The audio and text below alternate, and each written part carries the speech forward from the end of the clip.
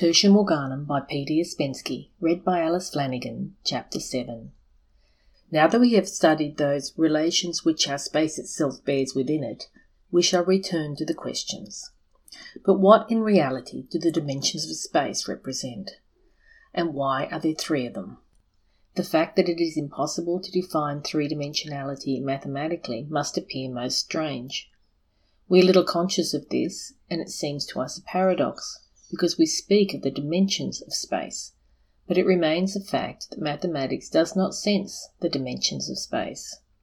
The question arises, how can such a fine instrument of analysis as mathematics not feel dimensions if they represent some real properties of space?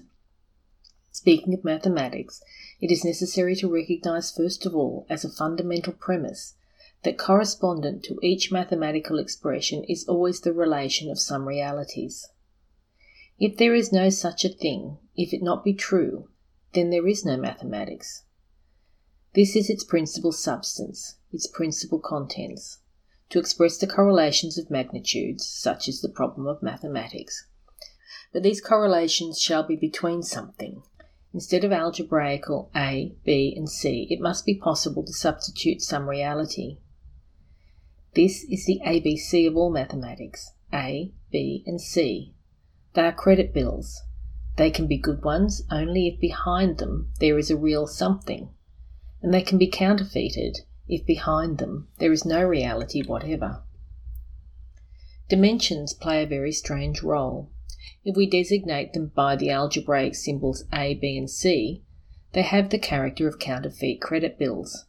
For this A, B, and C, it is impossible to substitute any real magnitudes which are capable of expressing the correlations of dimensions. Usually, dimensions are represented by powers, the first, the second, and the third. That is, if a line is called A, then a square, the sides of which are equal to this line, is called A squared, and a cube, the face of which is equal to this square, is called A cubed. This, among other things, gave Hinton the foundation on which he constructed his theory of tesseracts, four-dimensional solids, A to the fourth power. But this is bellus lettres of the purest sort. First of all, because the representation of dimensions by powers is entirely conditional. It is possible to represent all powers on a line. For example, take the segment of a line equal to 5 millimeters.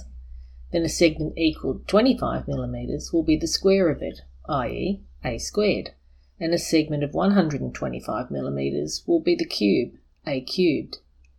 How shall we understand that mathematics does not feel dimensions, that it is impossible to express mathematically the difference between dimensions?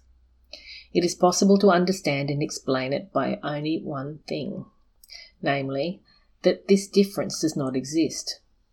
We really know that all the dimensions are in substance identical, that it is possible to regard each of the three dimensions either as following the sequence, the first, the second, the third, or the other way about.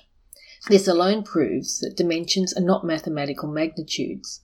All the real properties of a thing can be expressed mathematically as quantities, i.e. numbers, showing the relation of these properties to other properties. But in the matter of dimensions, it is as though mathematics sees more than we do, or farther than we do, through some boundaries which arrest us but not it, and sees that no realities whatever correspond to our concepts of dimensions.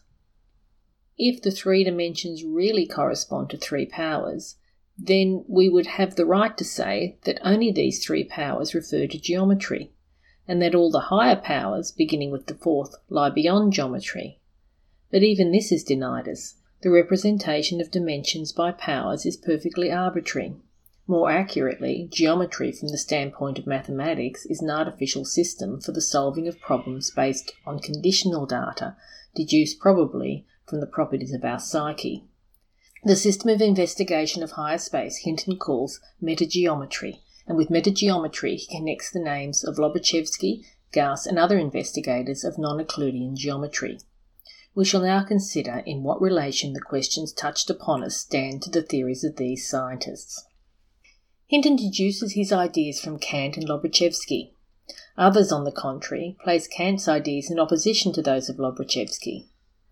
Thus, Roberto Bonola, in quotes, non-Euclidean geometry, declares that Lobachevsky's conception of space is contrary to that of Kant. He says, and I quote, "The Kantian doctrine considers space as a subjective intuition, a necessary presupposition of every experience. Lobachevsky's doctrine was rather allied to sensualism and the current empiricism, and compelled geometry to take its place again among the experimental sciences." And that comes from Roberto Bonello, Non-Euclidean Geometry, The Open Court Publishing Company, Chicago, 1912, pages 92 to 93. Which of these views is true, and in what relation do Lobachevsky's ideas stand to our problem? The correct answer to this question is, in no relation. Non-Euclidean geometry is not metageometry, and non-Euclidean geometry stands in the same relation to metageometry as Euclidean geometry itself. The results of non-Euclidean geometry, which have submitted the fundamental axioms of Euclid to a revelation, and which have found the most complete expression in the works of Bolyai-Gauss and Lobachevsky, are embraced in the formula. The axioms of a given geometry express the properties of a given space. Thus, geometry on the plane accepts all three Euclidean axioms, i.e. 1. A straight line is the shortest distance between 2 points. 2. Any figure can be transferred into another position without changing its properties. And 3. Parallel lines do not meet. The last axiom is formulated differently by Euclid.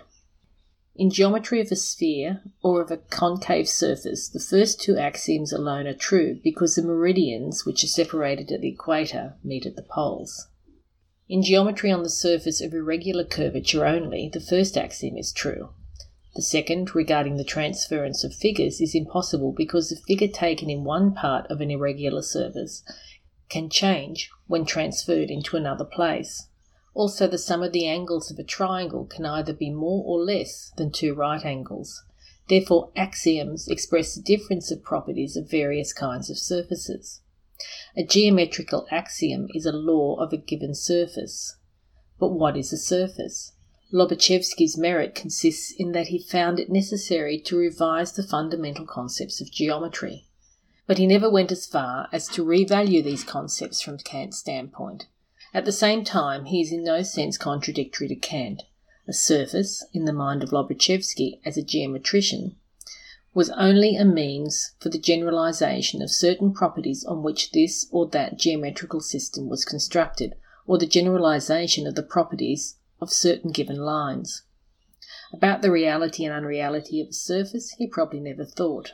Thus, on one hand, Bonello, who ascribed to Lobachevsky's views opposite to Kant and their nearness to sensualism and current empiricism, is quite wrong, while on the other hand, it is not impossible to conceive that Hinton entirely subjectively ascribes to Gauss and Lobachevsky their inauguration of a new era in philosophy. Non-Euclidean geometry, including that of Lobachevsky, has no relation to metageometry whatever. Lobachevsky does not go outside of the three-dimensional sphere. Metageometry regards the three-dimensional space as a section of higher space. Among mathematicians, Riemann, who understood the relation of time to space, was nearest of all to this idea. The point of three-dimensional space is a section of a metageometrical line. It is impossible to generalize on any surface whatever the lines considered in metageometry. Perhaps this last is the most important for the definition of the difference between two geometries, Euclidean and non-Euclidean, and metageometry. It is impossible to regard metageometrical lines as distances between points in our space, and it is impossible to represent them as forming any figures in our space. The consideration of the possible properties of lines lying out of our space, the relation of these lines and their angles to the lines, angles, surfaces, and solids of our geometry forms the subject of metageometry. The investigators of non-Euclidean geometry could not bring themselves to reject the consideration of surfaces. There is something almost tragic in this. See what surfaces Beltrami invented in his investigations of non-Euclidean geometry. One of his surfaces represents the surface of a ventilator, another the surface of a funnel. But he could not decide to reject the surface, to cast it aside once and for all, to imagine that the line can be independent of the surface, i.e. a series of lines which are parallel or nearly parallel cannot be generalized on any surface or even in three-dimensional space. And because of this, both he and many other geometrists developing non-Euclidean geometry could not transcend the three-dimensional world. Mechanics recognizes the line in time, i.e. such a line as is impossible by any means to imagine upon the surface, or as the distance between 2 points of space. The line is taken into consideration in the calculations pertaining to machines, but geometry never touched this line and dealt always with the sections only. Now it is possible to return to the question, what is space? And to discover if the answer to this question has been found. The answer would be the exact definition and explanation of three-dimensionality of space as a property of the world. But this is not the answer. The three-dimensionality of space as an objective phenomenon remains just as enigmatical and inconceivable as before. In relation to three-dimensionality, it is necessary either to accept it as the thing given and to add it to the two data which we established in the beginning, or to recognise the fallacy of all objective methods of reasoning and return to another method outlined in the beginning of this book. Then, on the basis of the two fundamental data, the world and consciousness, it is necessary to establish whether three-dimensional space is a property of the world or a property of our knowledge of the world. Beginning with Kant, who affirms that space is a property of the receptivity of the world by our consciousness, I intentionally deviated far from this idea and regarded space as a property of the world. Along with Hinton, I postulated that our space itself bears within it the relations which permit us to establish its relations to higher space, and on the foundation of this postulate, I built a whole series of analogies which somewhat clarified for us the problems of space and time and their mutual correlations, but which, as was said, did not explain anything concerning the principal question of the causes of the three-dimensionality of space. This method of analogies is, generally speaking, a rather tormenting thing. With it, you walk in a vicious circle. It helps you to elucidate certain things and the relations of certain things, but in substance it never gives a direct answer to anything. After many and long attempts to analyse complex problems by the aid of the method of analogies, you feel the uselessness of all your efforts. You feel that you are walking alongside a wall. And then you begin to experience simply a hatred and aversion for analogies, and you find it necessary to search in a direct way which leads where you need to go. The problem of high dimensions was usually analysed by the method of analogies, and only very lately has science begun to elaborate that direct method, which will be shown later on. If we desire to go straight without deviating, we shall keep strictly up to the fundamental propositions of Kant. But if we formulate Hinton's above-mentioned thought from the point of view of three propositions, it will be as follows. We bear within ourselves the conditions of our space, and therefore within ourselves we shall find the conditions which will permit us to establish correlations between our space and higher space. In other words, we shall find the conditions of the three-dimensionality of our world in our psyche, in our receptive apparatus, and shall find exactly there the conditions of the possibility of the higher dimensional world. Propounding the problem in this way, we put ourselves upon the direct path, and we shall receive an answer to our question, what is space and its three-dimensionality?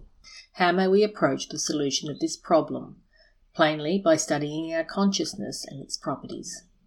We shall free ourselves from any analogies, and we shall enter upon the correct and direct path, the solution of the fundamental question about the objectivity and subjectivity of space, and we shall decide to study the physical forms by which we perceive the world, and to discover if there does not exist a correspondence between them and the three-dimensionality of the world.